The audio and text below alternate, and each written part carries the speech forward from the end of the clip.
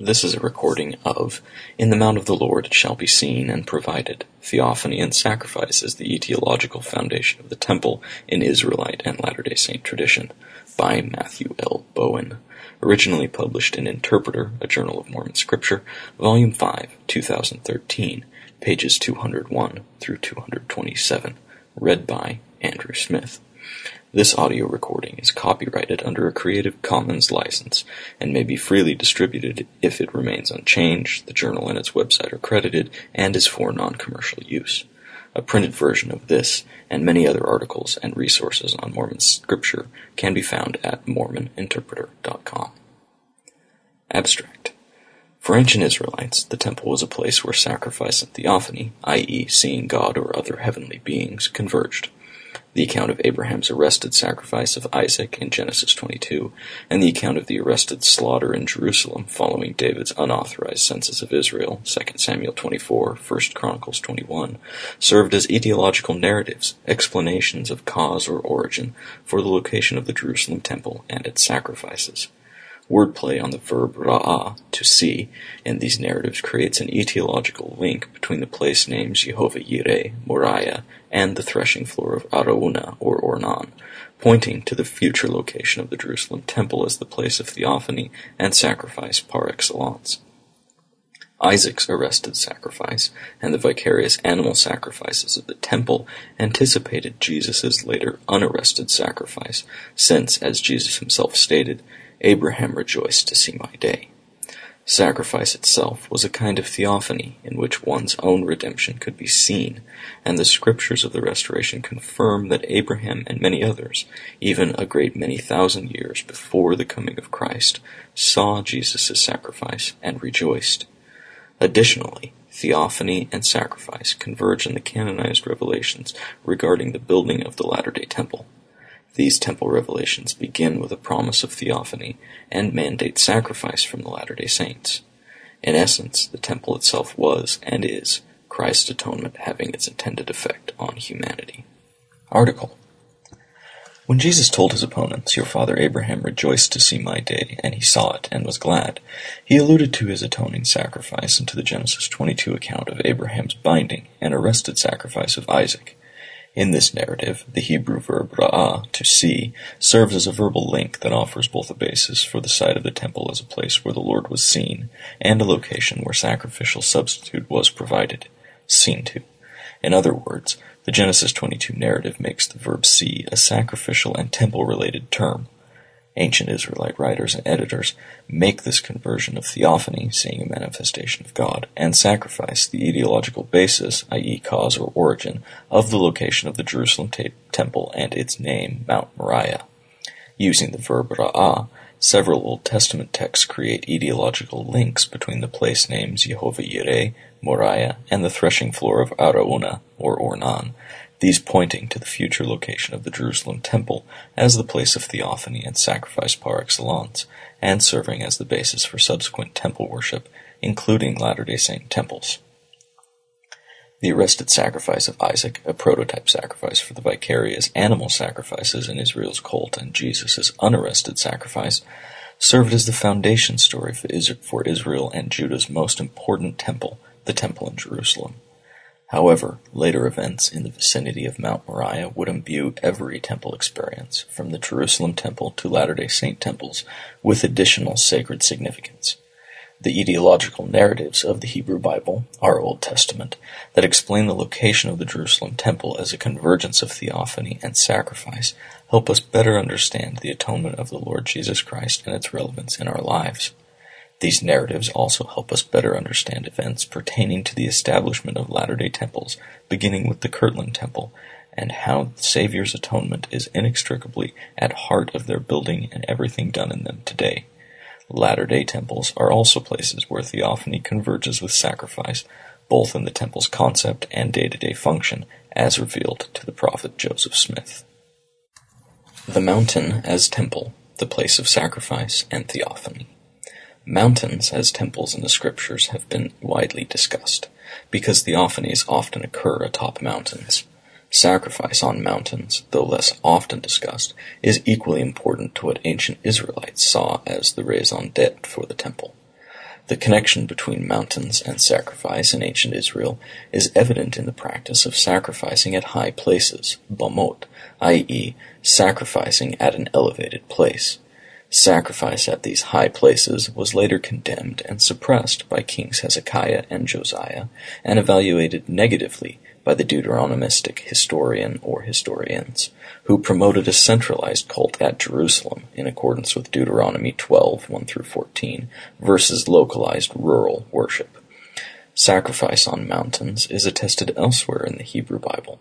Genesis 31:54 indicates that Jacob, at the conclusion of an oath with Laban, offered sacrifice upon a mount and held a communal meal.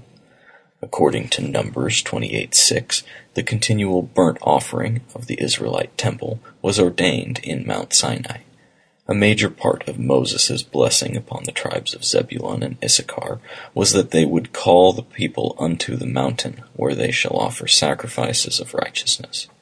Perhaps more significantly, Ezekiel equates the holy mountain of God, or the mountain of God, with Eden, the garden of God, drawing on extant pre-exilic Israelite traditions regarding the fall.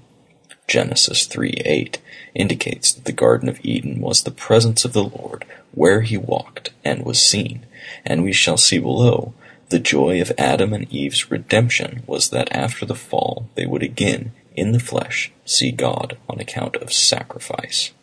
Why dost thou offer sacrifice unto the Lord? Adam's altar, and the regaining of the Lord's presence. Joy and redemption are of a piece with theophany and sacrifice. The laughing, i.e., rejoicing, that accompanied the Lord's announcement of the birth of Isaac to Abraham and Sarah must have been equaled by the rejoicing that accompanied the arrested sacrifice of Isaac when Abraham saw the meaning of the offering of his son Isaac and the significance of its arrest. This joy and gladness was noted by the Savior himself. Abraham rejoiced to see my day, and saw it, and was glad. Jesus' words also appear to allude to or play on the meaning of the name Isaac. May he laugh, may he rejoice. In the Book of Mormon, Nephi, the son of Helaman, also alludes to Abraham's rejoicing over seeing his sons, his posterities, and his own redemption in Jesus Christ. Yea, and behold, Abraham saw of his coming, and was filled with gladness, and did rejoice. Yea, and behold, I say unto you that Abraham not only knew of these things, but there were many before the days of Abraham, who were called by the order of God, yea, even after the order of his Son, and this that it should be shown unto the people a great many thousand years before his coming, that even redemption should come unto them. Nephi teaches here that people, a great many thousand years before the Savior's atoning sacrifice, understood the intimate connection between theophany, sacrifice, and temple, because they were shown that even redemption should come unto them. The antiquity of sacrifice in connection with theophany is further suggested in Moses 5:4, which records that after the fall, Adam and Eve called upon the name of the Lord, and heard the voice of the Lord from the way toward the Garden of Eden, speaking unto them. But they saw him not, for they were shut out from his presence. The loss of the presence, or face, of God was one of the earliest consequences of the fall. In other words, the theophany that was a part of life in the garden ceased with the fall. When Adam and Eve lost the presence of God, they also lost the temple. Donald W. Perry has shown that the Garden of Eden, as described in Genesis, represents a prototype temple or sanctuary. For them to regain his presence or face, Adam and Eve and their posterity also needed to regain the temple. Mercifully, the Lord took immediate steps to ensure that they could regain his presence. Perry further suggests that the Lord's clothing Adam and Eve with coats of skins implies that they were taught the ordinance of sacrifice while still in the Garden of Eden, and that they were perhaps clothed in the skin of the sacrificial animal, an ever-present type of their future redemption that was to be worn upon the body. Once they had been taught the meaning of sacrifice, they would be able, with eyes of faith, to see their eventual redemption even in the clothing upon their bodies. Moses 5:5-8 chronicles the sacrifices that Adam and Eve obediently continued to offer after they were driven out of the garden and lost God's presence. Following their consistent, faithful obedience, Adam and Eve were again granted a theophany, in which they were taught the true meaning of the sacrifices that they were offering. And he gave unto them commandments, that they should worship the Lord their God, and should offer the firstlings of their flocks for an offering unto the Lord. And Adam was obedient unto the commandments of the Lord. And after many days an angel of the Lord appeared unto Adam, saying, Why dost thou offer sacrifices unto the Lord? And Adam said unto him, I know not, save the Lord commanded me. Then the angel spake, saying, This thing is a similitude of the sacrifice of the only begotten of the Father, which is full of grace and truth. Wherefore thou shalt do all that thou doest in the name of the Son, and thou shalt repent and call upon God in the name of the Son forevermore. The offering of the firstlings of the flocks presupposes Adam's having built an altar. The altar upon which Adam makes these offerings, in similitude of the sacrifice of the only begotten of the Father, is for him and his posterity the beginning of regaining the temple, the Lord's presence. If, as Moses 4:31 indicates, Adam and Eve were driven out to the east of Eden and resided there, the altar presupposed in this narrative would also have been situated east of the garden temple, the cherubim, and the way of the tree of life. The location of the sacrificial altar on the east of tabernacle and the east-facing Jerusalem temple finds its analog in Adam's altar, and it is not impossible that the former was thought to be a representation of the latter, as it is in present-day Latter-day Saint temple worship. Whatever the case, the narrative of Moses 5 establishes Adam's altar sacrifices as antecedents for future temple worship among all of the families of the earth, and for humanity's regaining the theophany of the garden temple. The narrative never divulges the identity of the angel of the Lord who appears to Adam and Eve, although frequently in Scripture the angel of the Lord is indistinguishable from the Lord himself. In either case, the appearance of this divine being was a reward for Adam's faithful obedience, and perhaps especially Eve's seeing with an eye of faith. It was a sign to them that the Lord's presence or face was not irredeemably lost to them, and so it was that the Lord sent angels to converse with humanity and caused them to behold of his glory, i.e., God himself conversed with men and made known unto them the plan of redemption which had been prepared from the foundation of the world, whose central figure was a sacrificial lamb slain from the foundation of the world. Through the law of sacrifice and a theophany, which taught its meaning, Adam and Eve saw their redemption and resurrection with opened eyes. They comprehended that they would again, in the flesh, see God, and they had joy. Thus, according to modern revelation, theophany and sacrifice in a temple setting are inextricably linked from the very beginning, theophany itself being a sign that the atonement works, that humanity is redeemed from the fall and brought back into the Lord's presence. The revelation regarding the garden and the fall that came to the prophet Joseph Smith through his work of revising the KJV, extends the tradition of sacrifice and theophany back through time a great many thousand years. The prophet's work of translation effectively grounded the temple in these primeval events. For the Latter-day Saints, temple tradition begins here. Perhaps not coincidentally, revelations to the prophet on the building of a modern temple begin shortly after the revelation of the text of Moses 5 in June through October of 1830, and the Enoch revelation in Moses 6 through 7, November through December 1830. In D&C 36:8, part of a revelation given in December 1830, the Lord promised a theophany in a temple. Gird up your loins, and I will suddenly come to my temple. The Latter-day Temple was, from the beginning, also associated with theophany and, as we shall see, with sacrifice. God shall provide himself a lamb, the arrested sacrifice of Isaac and Jerusalem. The Genesis narratives that describe the life of Abraham are concerned with not only Israel's future inheritance of the land promised to Abraham, Isaac, and Jacob, but also the future building of the Jerusalem temple.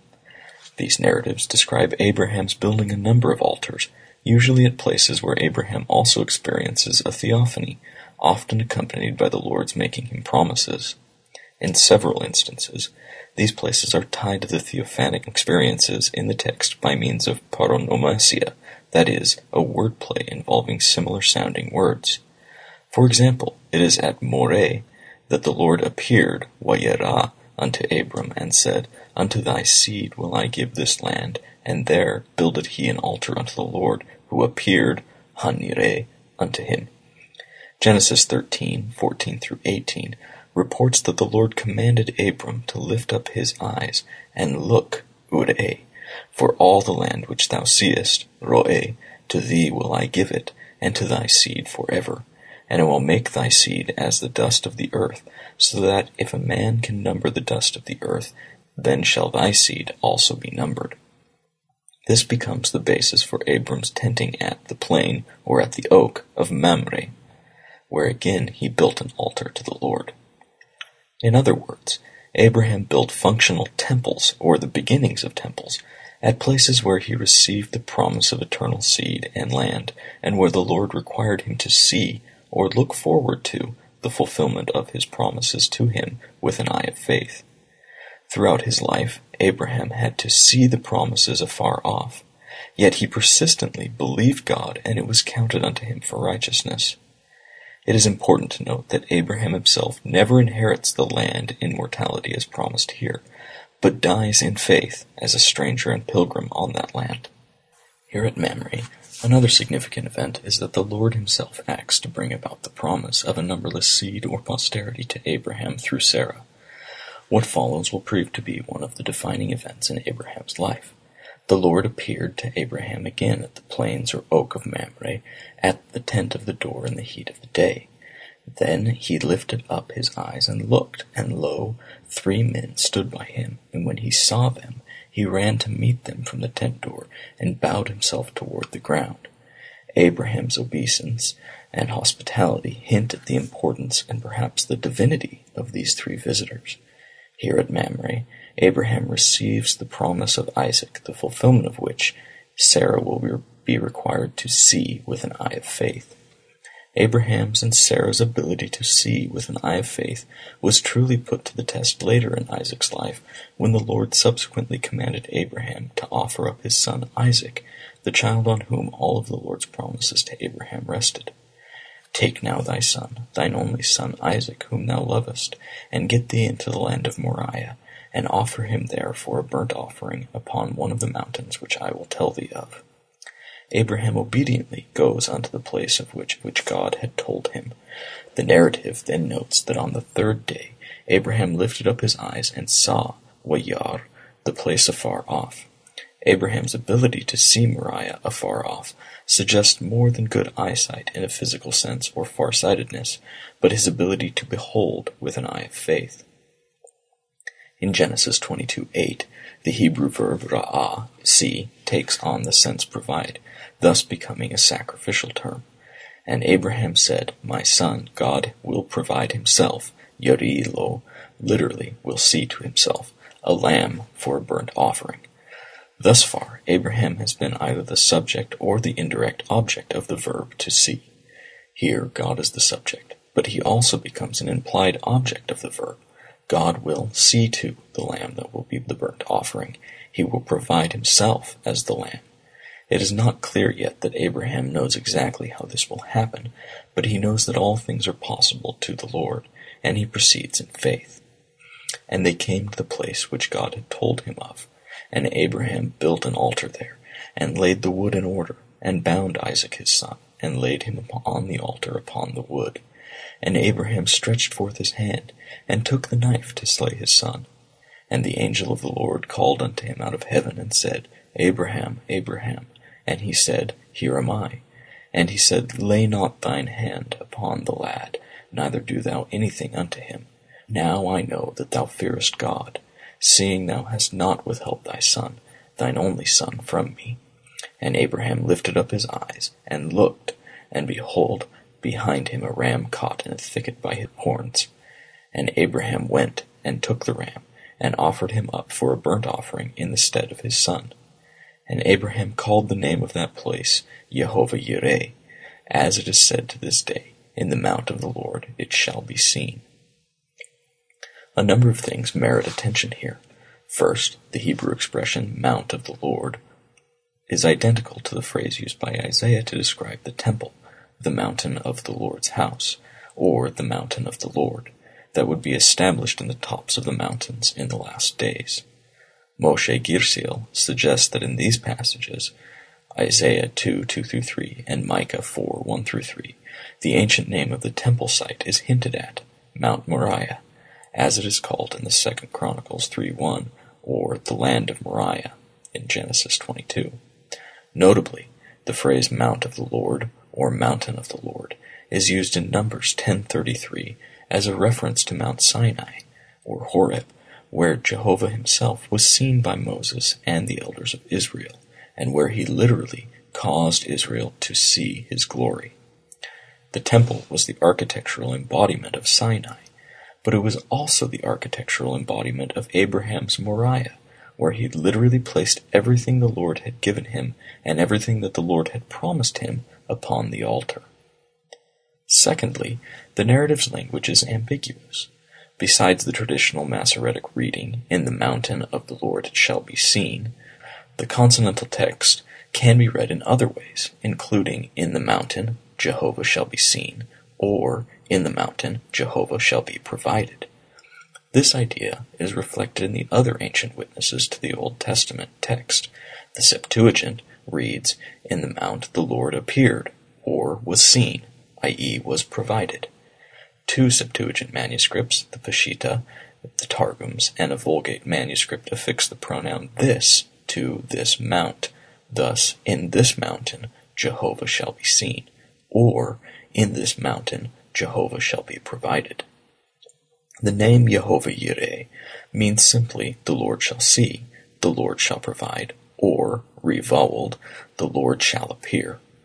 The wordplay in Genesis 22:14 suggests what or whom the Lord shall see to and provide, not merely the offering of a ram, but the offering of himself. Last, and perhaps most important, the act of offering Isaac was accounted unto Abraham for righteousness and obedience, because Abraham himself accounted that God was able to raise Isaac up, even from the dead, from whence he received him in a figure. In other words, Abraham not only saw that the Lord would provide himself a lamb, i.e. provide himself as the lamb, but also that the Lord would be resurrected and bring about the resurrection of the dead, thus providing, or preparing, a way for the fulfillment of all of the Lord's promises. Abraham saw that even if he were to offer Isaac, the Lord would still faithfully fulfill his promise of posterity, as numberless as the stars of heaven or the sands of the sea. Later narratives about David's theophany and the arrested slaughter of Jerusalem at the threshing floor of Araunah or Ornan also repeatedly use the verb ra'ah, to see, to explain the appropriateness of the site of the Jerusalem temple. In 2 Samuel 24:17, David sees the destroying angel in theophany, slaughtering Israel on account of David's own sin, and is about to destroy Jerusalem. The Lord arrests the slaughter at the future temple site. In the chronicler's version of the story, David intercedes on behalf of the people. Even I it is that have sinned, and done evil indeed. But as for these sheep, what have they done? Let thine hand, I pray thee, O Lord my God, be on me, and upon my father's house. Jesus, one of David's father's house, later suffers and dies very near this site, both for David's sins and the sins of all humanity. David is then commanded through Gad the seer to rear up or set up an altar unto the Lord in the threshing floor of Araunah the Jebusite.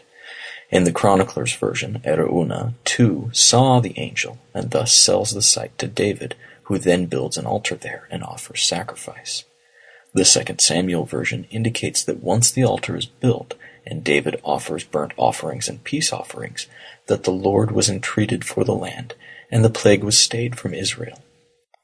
In other words, not only was vicarious sacrifice at this specific site necessary for the slaughter of Israel and Jerusalem to be permanently arrested, but the temple had to be built at this specific site, hence the theophany of the destroying angel indicating where the Lord wanted the temple built. The Jerusalem temple is later built by Solomon, and the chronicler specifically connects this threshing floor with the site of Isaac's arrested sacrifice and the building of the temple.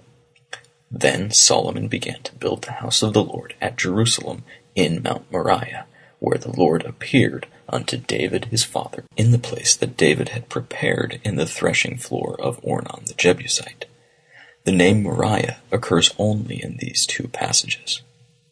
There is indeed a figure in the arrested sacrifice of Isaac and the arrested slaughter of Jerusalem for those who have faith in Christ, many of whom die in faith, not having received the promises, but having seen them afar off, are persuaded of them.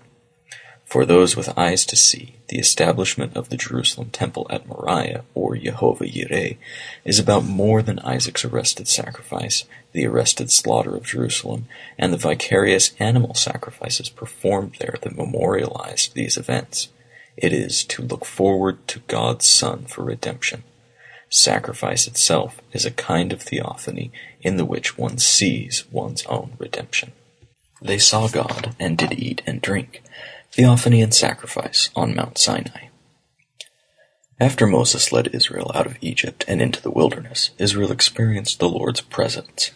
Exodus 24 describes a theophany unlike any other in the Old Testament, given the number of persons involved and the clarity with which Jehovah, the God of Israel, is seen.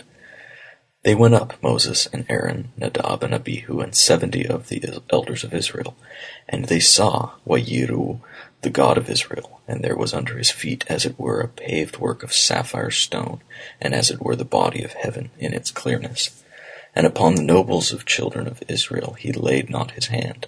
Also they saw God, and did eat and drink. Why did the Lord not lay his hand upon them? According to 24 verses 5 through 8, sacrifices preceded this theophany, and atoning blood was sprinkled upon the people. The participants in the theophany also participated in a sacramental meal. The slaughter or death, often feared by those who see God, was arrested, a result of atonement.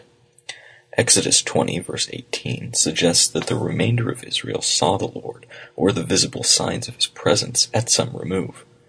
Deuteronomy 5:24 indicates that the Lord caused them to see his glory, but Israel hardened their hearts and could not endure his presence.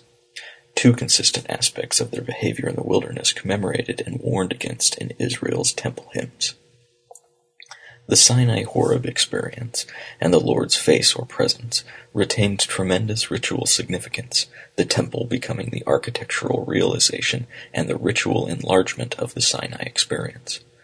According to Exodus 23:17 and Deuteronomy 16:16, every Israelite male was to come to the temple 3 times in a year.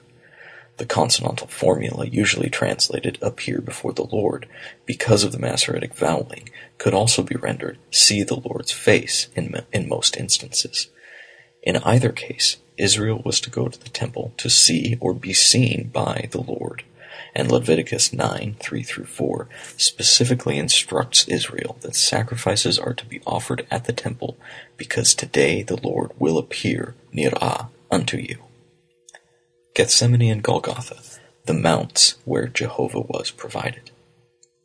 In a real sense, Jesus' entire life can be said to constitute his atoning sacrifice. See Mosiah 3:5-7.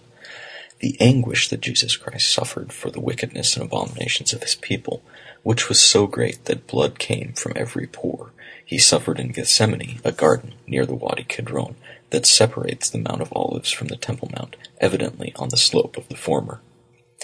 Of the Gospel writers, Luke describes Jesus' suffering in Gethsemane in the greatest detail, incorporating important details that the other evangelists leave out. He notes not only that the Savior's sweat was great drops of blood falling to the ground, also that in the midst of his indescribable agony that there was a theophany, the angel that appeared to him from heaven and strengthened him. In the Septuagint, Genesis 12:7, 17:1, and in the Genesis Apocryphon, this form of the verb is used of God appearing to Abraham. The Savior, in performing the greatest act of faith in cosmic history, was strengthened just as he, as Jehovah, had strengthened the faithful, and had made many strong even unto the sitting down in the place which he has prepared in the mansions of the Father. Here we consider again the basic meaning of the place name of Isaac's arrested sacrifice, Yehovah Yireh, the Lord shall see. Merrill J. Bateman, commenting on Abinadi's exegesis of Isaiah 53 in Mosiah 14-15, suggests that Isaiah's phrase, he shall see his seed, denotes Jesus' seeing the numberless souls for whom he suffered, spirits whom he saw or somehow experienced in Gethsemane. Like his use of Yireh, he shall see, Isaiah's use of Zerah, seed, recalls the Abraham-Isaac stories. It was in Isaac that Abraham's seed would be called, and in Gethsemane, Jesus took on him the seed of Abraham, in a very personal way, taking upon him their pains, sicknesses, and sins. He saw the seed for whom he was the substitute ram or lamb, and what would be required for their succor, i.e., what would be needed to make them even as he is. In a sense, this was the other Theophany that Jesus saw in Gethsemane, his seed as they were, are, and will be, and perhaps his seed saw him. What Jesus suffered after Gethsemane was anything but an anticlimax. This is suggested not only by the detailed narratives of the gospel writers who describe the spitting, buffeting, and other physical and verbal abuse that Jesus endured, but also by scriptural texts that indicate that his suffering on the cross was seen hundreds and even thousands of years beforehand. Enoch, who had seen Jehovah weep at humanity's wickedness and had himself mourned, rejoiced at seeing the Savior lifted up, knowing the blessings that this would mean for himself and for Zion. And behold, Enoch saw the day of the coming of the Son of Man, even in the flesh, and his soul rejoiced, saying, the righteous is lifted up, and the Lamb is slain from the foundation of the world. And through faith I am in the bosom of the Father, and behold, Zion is with me. Nephi too, on an exceedingly high mountain, was privileged to see the same event. And I looked, and beheld the Lamb of God, that he was taken by the people, yea, the everlasting God judged of the world, and I saw and bear record, and I, Nephi, saw that he was lifted up upon the cross, and slain for the sins of the world.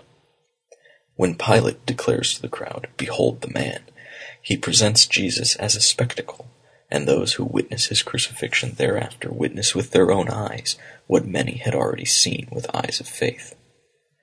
The language in the accounts of Enoch and Nephi's visions is similar to John 8:56-58, thus echoing Genesis 22 and Abraham's sacrifice of Isaac, as well as the true atoning sacrifice that he foresaw with an eye of faith. And just as Jesus appeared in Theophany at first as the premortal Jehovah, and then as the transfigured and later crucified Christ, he would also appear as the resurrected Lord, to whom all power, authority in heaven and earth is given, first to Jerusalem, and then to sheep of other folds. Theophany at the Temple in Bountiful. In prefacing his account of Jesus' ministry among the Nephites and those who had been called Lamanites, Mormon emphasizes that he, Jesus, did truly manifest himself unto them, showing his body unto them, and ministering unto them. The specific praxis of, i.e., how one implements, the Lord's eternal law of sacrifice, was changed at that time, as he himself makes clear. And ye shall offer up unto me no more the shedding of blood, yea, your sacrifices and your burnt offerings shall be done away, for I will accept none of your sacrifices and your burnt offerings. The sacramental overtones evident in this injunction are clearer in what follows. But ye shall offer for a sacrifice unto me a broken heart and a contrite spirit. And whoso cometh unto me with a broken heart and a contrite spirit, him will I baptize with fire and with the Holy Ghost. The sacrifice that involved the contrite or broken heart, see Psalms 51:17, was then key not only to the Lord's acceptance of the individual worshipper, but also to the collective repentance and the gathering of Israel, see especially 3 Nephi 10:6. As the faith in the hearts of the Nephite and Lamanite survivors began to be sufficient, and they came unto Jesus with a broken heart and a contrite spirit, and with full purpose of heart, the Savior began to heal them by first appearing to them at the temple which was in the land Bountiful. When Jesus appears to the Nephites, the voice of God the Father introduces him 3 times, but only the 3rd time do they open their ears to hear it. Once they have ears to hear, they are prepared for theophany. And behold, they saw a man descending out of heaven, and he was clothed in a white robe, and he came down and stood in the midst of them. And the eyes of the whole multitude were turned upon him, and they durst not open their mouths, even one to another, and wist not what it meant, for they thought it was an angel that had appeared unto them. Additional sacred confirmation of Jesus' identity comes by way of personal invitation. The theophany at the temple in Bountiful not only involved a multitude of 2,500 souls seeing and hearing the Lord, but also their experiencing him by feeling the sure signs of an earlier sacrifice, his atoning sacrifice on their behalf. As John W. Welch has noted, the subsequent institution of the sacrament is done in remembrance not of the broken body or of the suffering of the Lord, but of the unforgettably glorified body with which Jesus appeared to them. And this ye shall do in remembrance of my body, which I have shown unto you, i.e., my body which I have caused you to see. And it shall be a testimony unto the Father that you do always remember me. And if ye do always remember me, ye shall have my Spirit to be with you. The sacrament was instituted among the Nephites in remembrance of Jesus' atoning sacrifice, but also his theophany at the temple, a theophany that fit the pattern of Jesus' premortal ministration to the brother of Jared and his flesh and blood ministry among his people. Sacrifice brings forth the blessings of heaven, sacrifice, theophany, and the Latter-day Temple. The foundations of the Latter-day Saint Temple are also grounded in theophany and sacrifice. As noted above, the Lord's revelations to the prophet Joseph Smith regarding the Latter-day Temple begin in late 1830 with the promise of a temple theophany. Wherefore, gird up your loins, and I will suddenly come to my temple. Subsequent revelations in 1831 reiterate this promise. At the same time, the prophet learned that the time prior to the Lord's second coming was a day of sacrifice and a day for the tithing of my people. A September 1832 revelation on the temple envisioned latter-day sons of Moses and sons of Aaron offering an acceptable offering and sacrifice in the house of the Lord, which house shall be built unto the Lord in this generation. The temple spoken of was to be built in Independence, Jackson County, Missouri, a site later identified by Brigham Young with the Garden of Eden, the first temple. Although the commanded temple in Independence did not materialize, revelations and commandments on the temple kept coming to the prophet. In an August 1833 revelation, the Lord declared that those who know their hearts are honest and are broken and their spirits are contrite, and are willing to observe their covenants by sacrifice, yea, every sacrifice which I, the Lord, shall command, they are accepted of me. The Lord's words have indirect reference to Abraham, who did observe every sacrifice which the Lord commanded. The sacrifice the Lord was commanding that would enable them to become like Abraham was, and is, the building of the temple. Behold, this is the tithing and the sacrifice which I, the Lord, require at their hands, that there may be a house built unto me for the salvation of Zion. And inasmuch as my people build a house unto me in the name of the Lord, and do not suffer any unclean thing to come into it, that it be not defiled, my glory shall rest upon it, yea, and my presence shall be there, for I will come into it, and all the pure in heart that shall come into it shall see God. As the prophet Joseph Smith and the saints learned, the building of a temple was itself a sacrifice that created the appropriate conditions necessary for ongoing theophanies, to restore priesthood keys as on the Mount of Transfiguration. D&C 110 records that the building of the Kirtland Temple was finally answered with the theophany promised in D&C 36:8. It was a theophany like the one experienced by the elders of Israel at Mount Sinai. The veil was taken from our minds, and the eyes of our understanding were opened. We saw the Lord standing upon the breastwork of the pulpit before us, and under his feet was a paved work of pure gold, in color like amber. The paved work of pure gold, like amber, under the Saviour's feet, recalls the paved work of a sapphire stone under the feet of the God of Israel at the Theophany in Exodus 24:10. The visions and blessings of old had indeed returned. The appearance of the Savior indicated that the saints' sacrifices had been accepted, and the law on which the blessings of such a theophany were predicated had been obeyed. The Kirtland theophanies, however, were but a prelude to something greater that God already provided, namely vicarious ordinance work for the dead that would provide a welding link back to those who had been made fit for heaven through sacrificial sufferings. Vicarious ordinance work for the dead, including the performance of sealing ordinances, constitutes the latter-day equivalent of the sacrifices of righteousness offered at the Jerusalem temple, sacrifices that prepare not only our kindred dead, but also prepare us to see the God who promises to unveil his face unto all the pure in heart in his own time and in his own way, according to his own will. Conclusion. To see the Lord is to partake of his atoning sacrifice.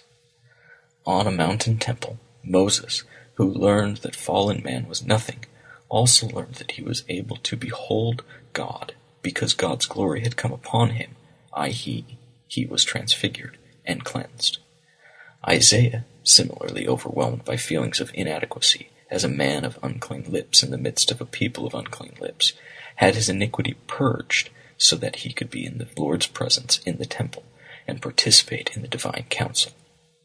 For both prophets, not the blood of a sacrificial animal, but rather of the Lord himself, enabled them to remain in his presence. The Lord would provide himself in the mountain. If our eyes could be opened like Adam and Eve's, and if we could see with purer eyes like Abraham, we would better appreciate that the atoning sacrifice of Jesus Christ is not only at the heart of the temple, both in its concept and in its ordinances, but that the temple is the Savior's atonement. That atonement is gradually but surely exerting its intended effect upon the family of Adam and Eve through the temple. May the Lord open our eyes that we may see our promised redemption and rejoice with Adam and Eve, Enoch, Abraham, Sarah, our kindred dead, and all saints of ages past. This has been a recording of In the Mount of the Lord It Shall Be Seen and Provided, Theophany and Sacrifice as the Etiological Foundation of the Temple in Israelite and Latter-day Saint tradition, by Matthew L. Bowen, originally published in Interpreter, a Journal of Mormon Scripture, Volume 5, 2013, pages 201 through 227, read by Andrew Smith. A printed version of this and many other articles and resources on Mormon Scripture can be found at mormoninterpreter.com.